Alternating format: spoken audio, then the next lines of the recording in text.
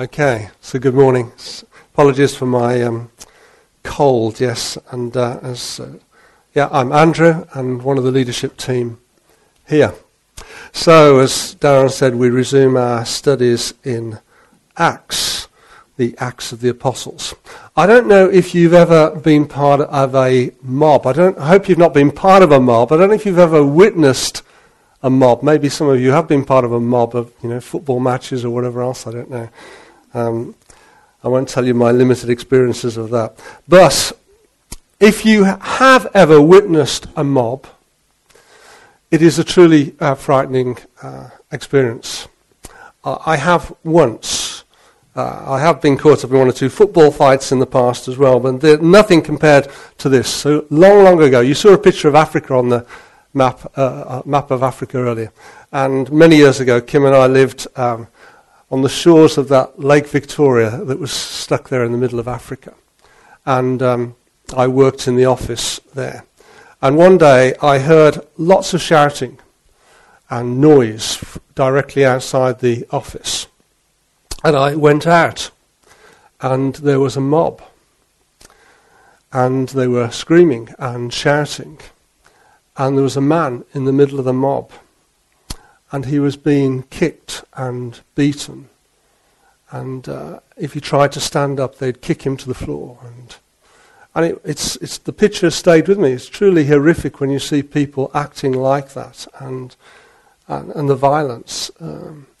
The guy who I was working with said, and I don't think I would have done because I'm too much of a coward, but I felt, almost that I ought to intervene, but as I said, I doubt if I would have done. But the guy I was working with said, do not go near.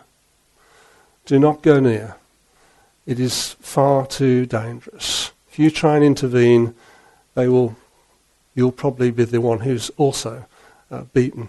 And in the end, this poor man, the police arrived, and even then they were still hitting, a bit like this scene, even then they were still trying to hit and beat this guy who they said was a thief and deserved, therefore, all that he got.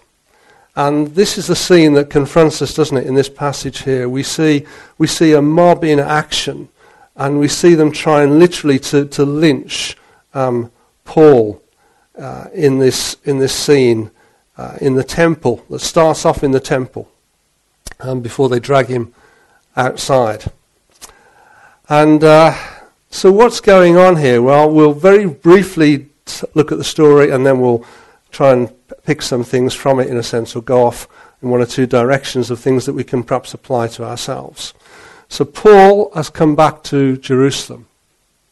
I should say right at the outset that Paul, although he was born in a city a long way away, in Tarsus in Turkey, that city is still there, if you want to go and visit it, in southern Turkey, he knows Jerusalem. We don't know when he came to Jerusalem, but most likely as a teenager. And he came to Jerusalem to study. But studies that were not just studies about head knowledge to get qualifications, but studies that he wanted to apply into his very life. He was a very religious young man. Came from a Jewish family, and he wanted to study as much as he could about the Jewish faith. And he then wanted to apply those things to the way he lived, in particular in following the commandments, the law of God, which to him was something wonderful and something that was therefore very, very important. So he'd been in Jerusalem for quite a few years. We don't know if he was there when Jesus was there. They could have been of a very similar age. We don't exactly know when Paul was born. And he doesn't make any direct references to Jesus or to his time in Jerusalem at the time that Jesus was there. But he could well have been there. And you'll recall that that while he was there, he had a very real experience of God. We'll come back to that in a minute. So Paul has been travelling around, and at the beginning of this passage, he comes back to Jerusalem. And we'll talk about why he's coming back also a little later. And Paul, as he's been on his journeys, as he's brought the gospel to the Gentiles, that's anyone who's not a Jew, as he's brought the news of Jesus Christ to the Gentiles, of course he's found himself in direct conflict with Jewish people. Some Jews responded to his message, he was a Jew himself, but many did not. And when he comes back to Jerusalem, the leaders of the Christian Jewish church, they're still Jews, but they found the fulfillment that Jesus Christ is the fulfillment of their faith in. So these Jewish Christians are worried about how Jews, non-believing Jews, are going to react to Paul. Because they're saying that Paul is teaching that you no longer need to obey the Jewish laws. You no longer need to be circumcised. And this, of course, was causing a great amount of tension and conflict with those people. And so they say to him, what we want you to do is, we've got some people here who are going through these purification rites. Why don't you go with them? Why don't you pay for them? Why don't you buy the sacrifices that they need and go into the temple with them? And then when people see that you're following the Jewish law, then maybe they won't react against you. And so that's what he does. But of course, it all goes horribly wrong. I'm not sure it was a good idea in the first place, but it goes terribly wrong. Because when he's in the temple, as Darren was reading to us, some of the people, these are not believers, these are just Jewish men. They see Paul, they recognize him from the past. They may have seen him in Ephesus or whatever else, because it talks about them coming from Asia. And they get really, really angry. Because they make the assumption, they would have been angry with him anyway, but they make the assumption that he's brought this Ephesian guy, Trophimus, into the temple. And that is something that should not happen. We'll just have a quick deviation here. Not a deviation, but let's just look at Herod's temple. Okay, this is a model, and which is why it looks odd, of course, in terms of the background. But there should be a man in there somewhere, but I can't see him now. But that is a model of the old Jerusalem. And here's the slopes that lead up to Jerusalem. It's on a hill, and there, right on the edge of the city, is the Herod's temple. It was one of the wonders of the world. Started being built about 20 years before the birth of Christ by Herod the Great. It wasn't actually fully finished until AD 64. Which meant it wasn't finished for very long before the Romans came and destroyed it in AD 70.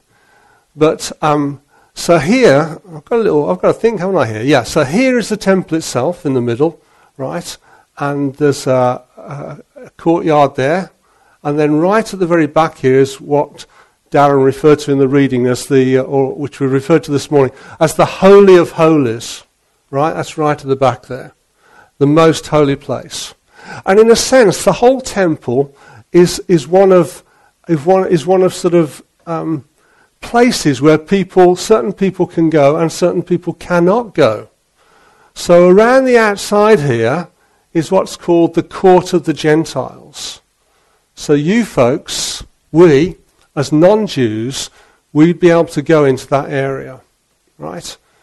And then there's the court where the women could go. That was a step up, as it were, literally a step up, where the women could go, and then there was where the men could go, and there's finally where the priests could go, here.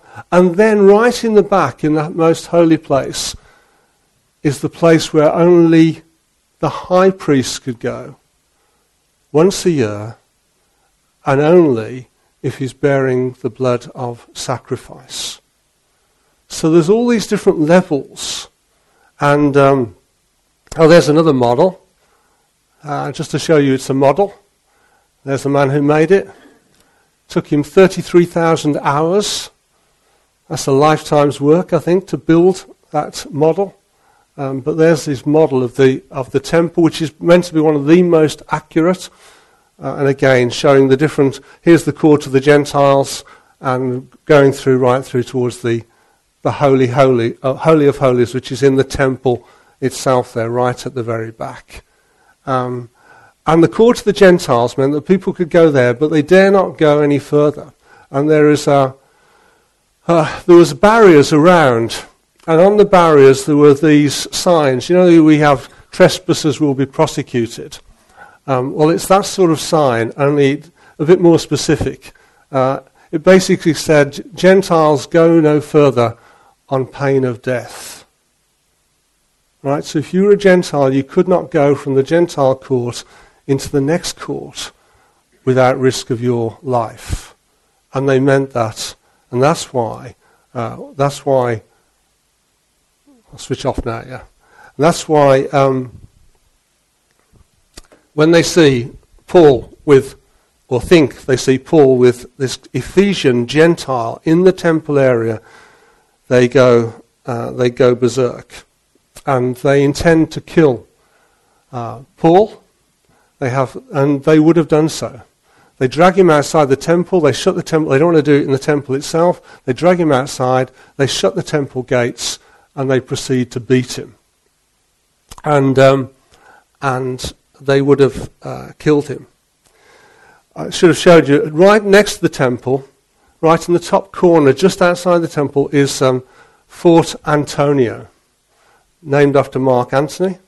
And that was where the Roman garrison was, right next to the temple. It adjoined the temple. And so you can understand then why the news gets to the Roman tribune that there is trouble within the temple. I mean, it says the whole of Jerusalem was getting involved in this scene. And he, with at least 200 soldiers, because it talks about coming down with 2 officers, they come running down. There were steps that led right from the barracks right down into the temple area itself. And these soldiers come running down, and they get involved, and they rescue Paul with some difficulty from the crowd. Why is this happening? Why is this all going on? I mean, Paul is a follower of Jesus Christ. He sought to live his life in a way that honours God, and he sought to do the things do the things that God wanted him to do. Why is he now involved in this terrible scene with people trying to kill him? What's going on? Where's God in all of this, you might say? And I want to just jump back. I want to have a flashback here. I want to flash back 20 odd years. You'll hear more about this next week, when Paul goes on to talk, makes his defence on the barrack steps. 22 years before, Paul is also in Jerusalem then, and he is part of a mob scene. Only this time he's not the victim, he's one of the perpetrators. He's a guy in his early 30s, about, we think.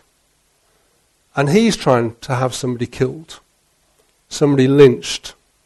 And we know who that was, don't we?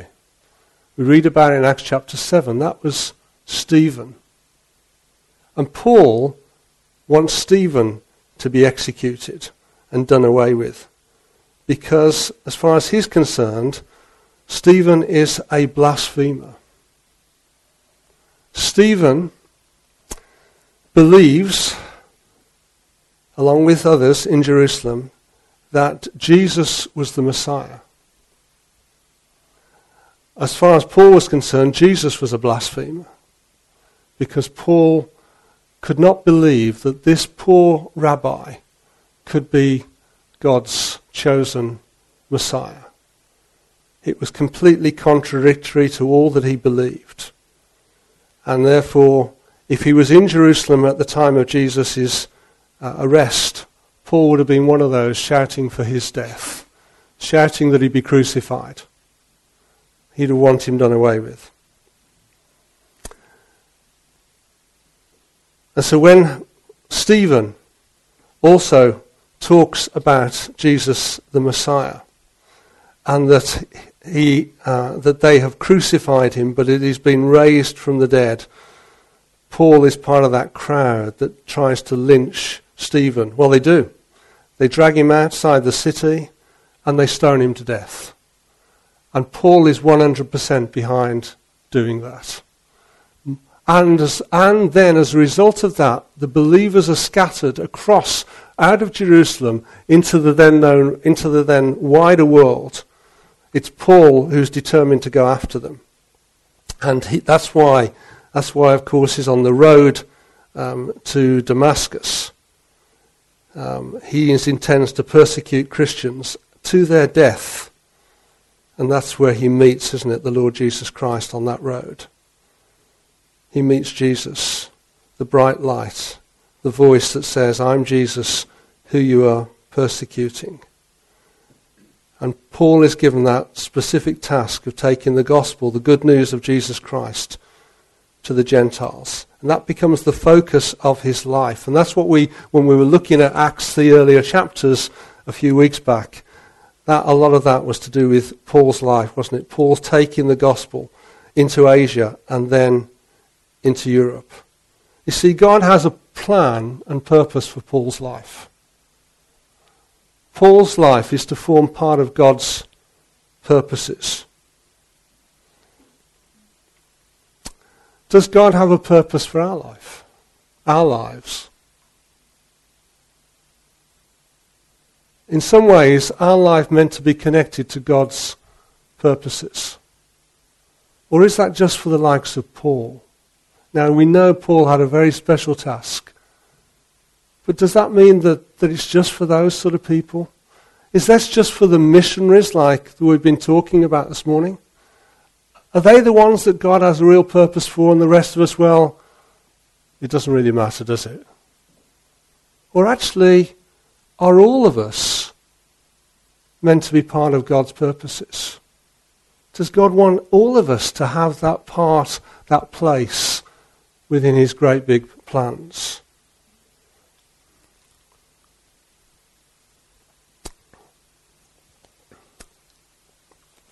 So Paul comes back to Jerusalem. Why is Paul coming back to Jerusalem? Anybody remember? Apart from my wife, how do you know? Is that because you've been reading my sermon notes? Okay, why is he coming back to Jerusalem then? He's taking money. Where is the money coming from? Come on, let's wake you up so that you don't just have to listen to me. Where is the money coming from? Where? The Gentiles. Whereabouts?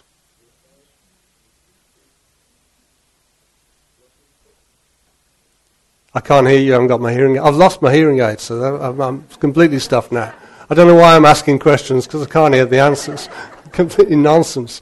Okay, yeah, the Gentiles. I'm sure some of you have answered this. So the Gentiles in Asia and in Greece, what we call Greece now, they are giving money for the believers in Jerusalem, because the believers in Jerusalem are facing times of real poverty. We don't know if that's because of the famines or because of the persecutions, or maybe it's because of both.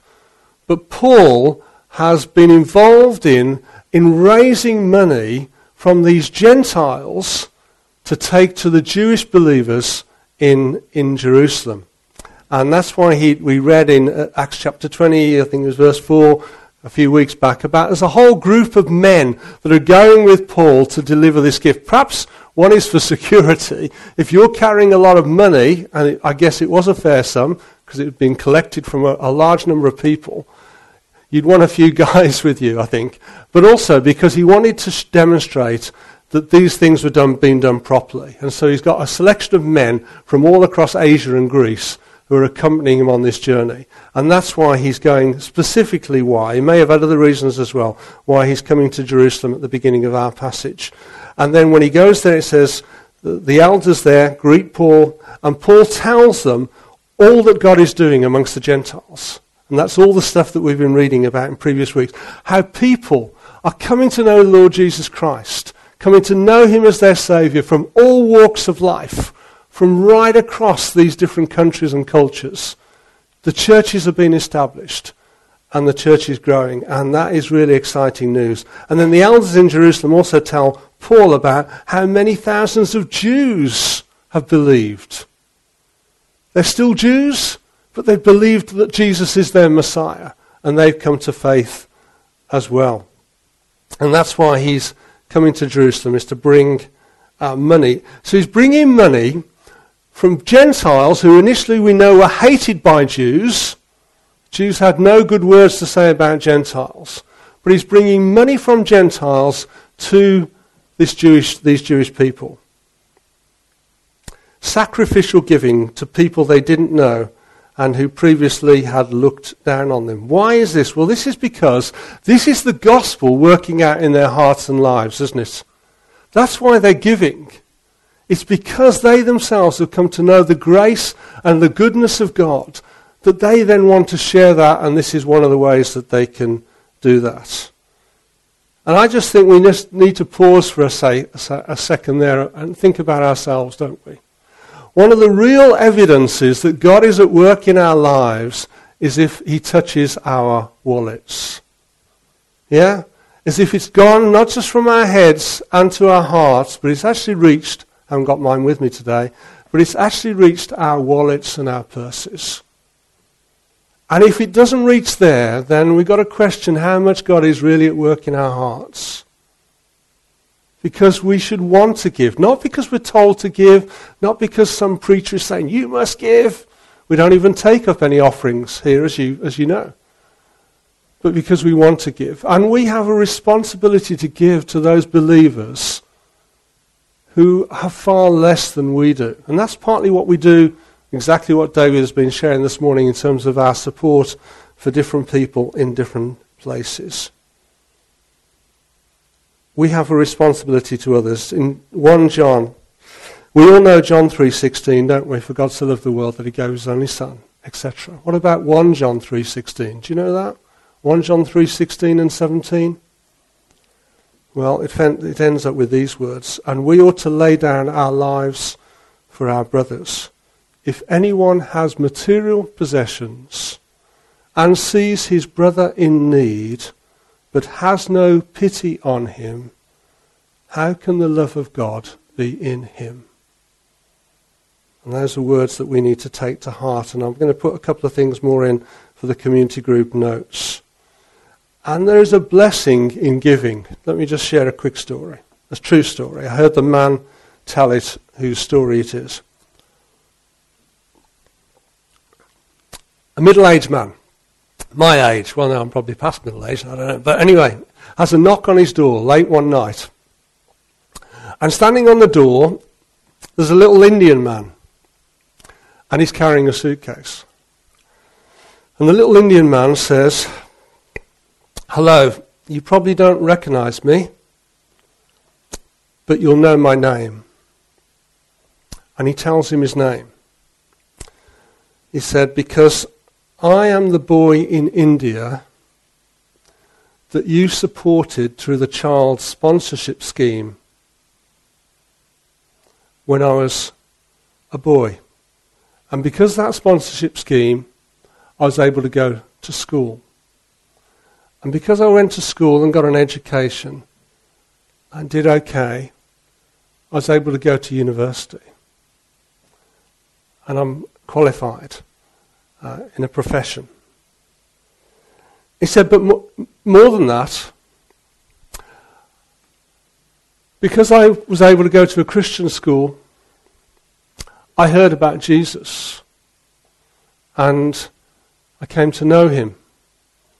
I came to faith in Jesus Christ. And because of that, I told my family. And my family have come to faith in Jesus Christ. And through my family, many people in my village have come to faith in Jesus Christ. He said, so when I was visiting London, I wanted to find you. I wanted to come and I wanted to thank you. I wanted to thank you for supporting me when I was at school, when you didn't even really know me, although They did write letters and whatever else. I want to thank you for giving to me, an Indian boy. And I want to tell you the blessing that has come because of what you've given. And the suitcase, guys, well, the suitcase contained a set of bone china teacups. They know the English like drinking tea from India. And that's what was in the suitcase. We have a responsibility to give, but there's a real blessing in giving too. Giving from our hearts. And that's what Paul is doing is here, moving on very quickly. So Paul comes back to Jerusalem, and he knows it's a risk before he comes. The letter of Romans, by the way, was written just before he comes back to Jerusalem. And how do we know that? Well, if you turn to the Romans chapter 15, if you want to, there's no need to. I'm just going to read a few verses. But in Romans 15, he's talking about his visit, to Jerusalem. And Paul's got plans. I'll read from verse 23. He says, so he's writing this from Corinth, I think. He says, but now there is no more place for me to work in these regions. He feels he's done all that he can do in these areas. And since I've been longing for many years to see you, that's the people in Rome, I plan to do so when I go to Spain. Not for a holiday either. I plan to do so when I go to Spain. I hope to visit you while passing through and to have you assist me on my journey there after I've enjoyed your company for a while. So Paul himself has got plans of what he really wants to happen. But verse 25, now, however, I'm on my way to Jerusalem in the service of the saints there. That's what we've been talking about. For Macedonia and Achaia were pleased, those are areas, were pleased to make a contribution for the poor among the saints in Jerusalem. They were pleased to do it, and indeed they owe it to them. So Paul here is writing about going to Jerusalem. And in verse 31 he says, pray that I may be rescued from the unbelievers in Judea, and that my service in Jerusalem may be acceptable to the saints there, so that by God's will I may come to you with joy, and together we be refreshed. So he knows there's a risk. He's saying, pray that I'll be rescued from the unbelievers there. He knows that when he gets there. And of course we know from even more recently in Acts, the risk now has been amplified. Because people have told him, as he's travelling to Jerusalem, people have told him that when you get to Jerusalem, God's Spirit is telling me that you're going to have real problems. And the last of these guys was a prophet called Agabus, and he comes up to Paul, and he takes off Paul's belt, and he wraps that belt around his wrists, and he says, Paul, the man who owns this belt, that's the way he's going to be treated when he gets going to be to Jerusalem. And Paul says, even if that's the case, and even if I'm going to die in Jerusalem, I'm still going to go there. Why? Because he knew that whatever he did, he must do what God wanted him to do. And he knew that God would be with him in those situations. He'd planned that to be the case in the past, and he knew that would be true in the future. God has plans and purposes, and Paul is part of those plans and purposes. I want to read you in closing what Paul writes. Right at the end of his life, in his letter to Timothy, 2 Timothy chapter 4. These are the last recorded words that we have of Paul. And now he's writing these. This is from his second imprisonment in Rome, and this is what he writes. He says, at my first defense, that's in his trial that's going on in Rome, no one came to my support, but everyone deserted me. May it not be held against them. But the Lord stood at my side and gave me strength, so that through me the message might be fully proclaimed, and all the Gentiles might hear it. And I was delivered from the lion's mouth. The Lord will rescue me from every evil attack and will bring me safely to his heavenly kingdom. To him be glory forever and ever. Paul knew that God's plans and purposes were far bigger than he could ever imagine. And they weren't just plans and purposes for this life, this age, but for the life and the age to come. And he was going to stick, and he knew God could be trusted. What about us? Do we have a part in God's purposes? Do our lives have meaning as being part of those purposes? To do so, we need to recognize some things that we've touched on in our service this morning. First of all, we can't earn our way to God. We can't live like Paul's life before he became a Christian was exemplary. I'm sure in every respect. There's none of us here in this room, I would think, live the sort of good life that Paul lived. And yet he had to realize that that was not sufficient. He could not come to God that way. He needed an encounter with the Lord Jesus Christ, and he needed to recognize who Jesus was. That Jesus was the Messiah, the Son of God.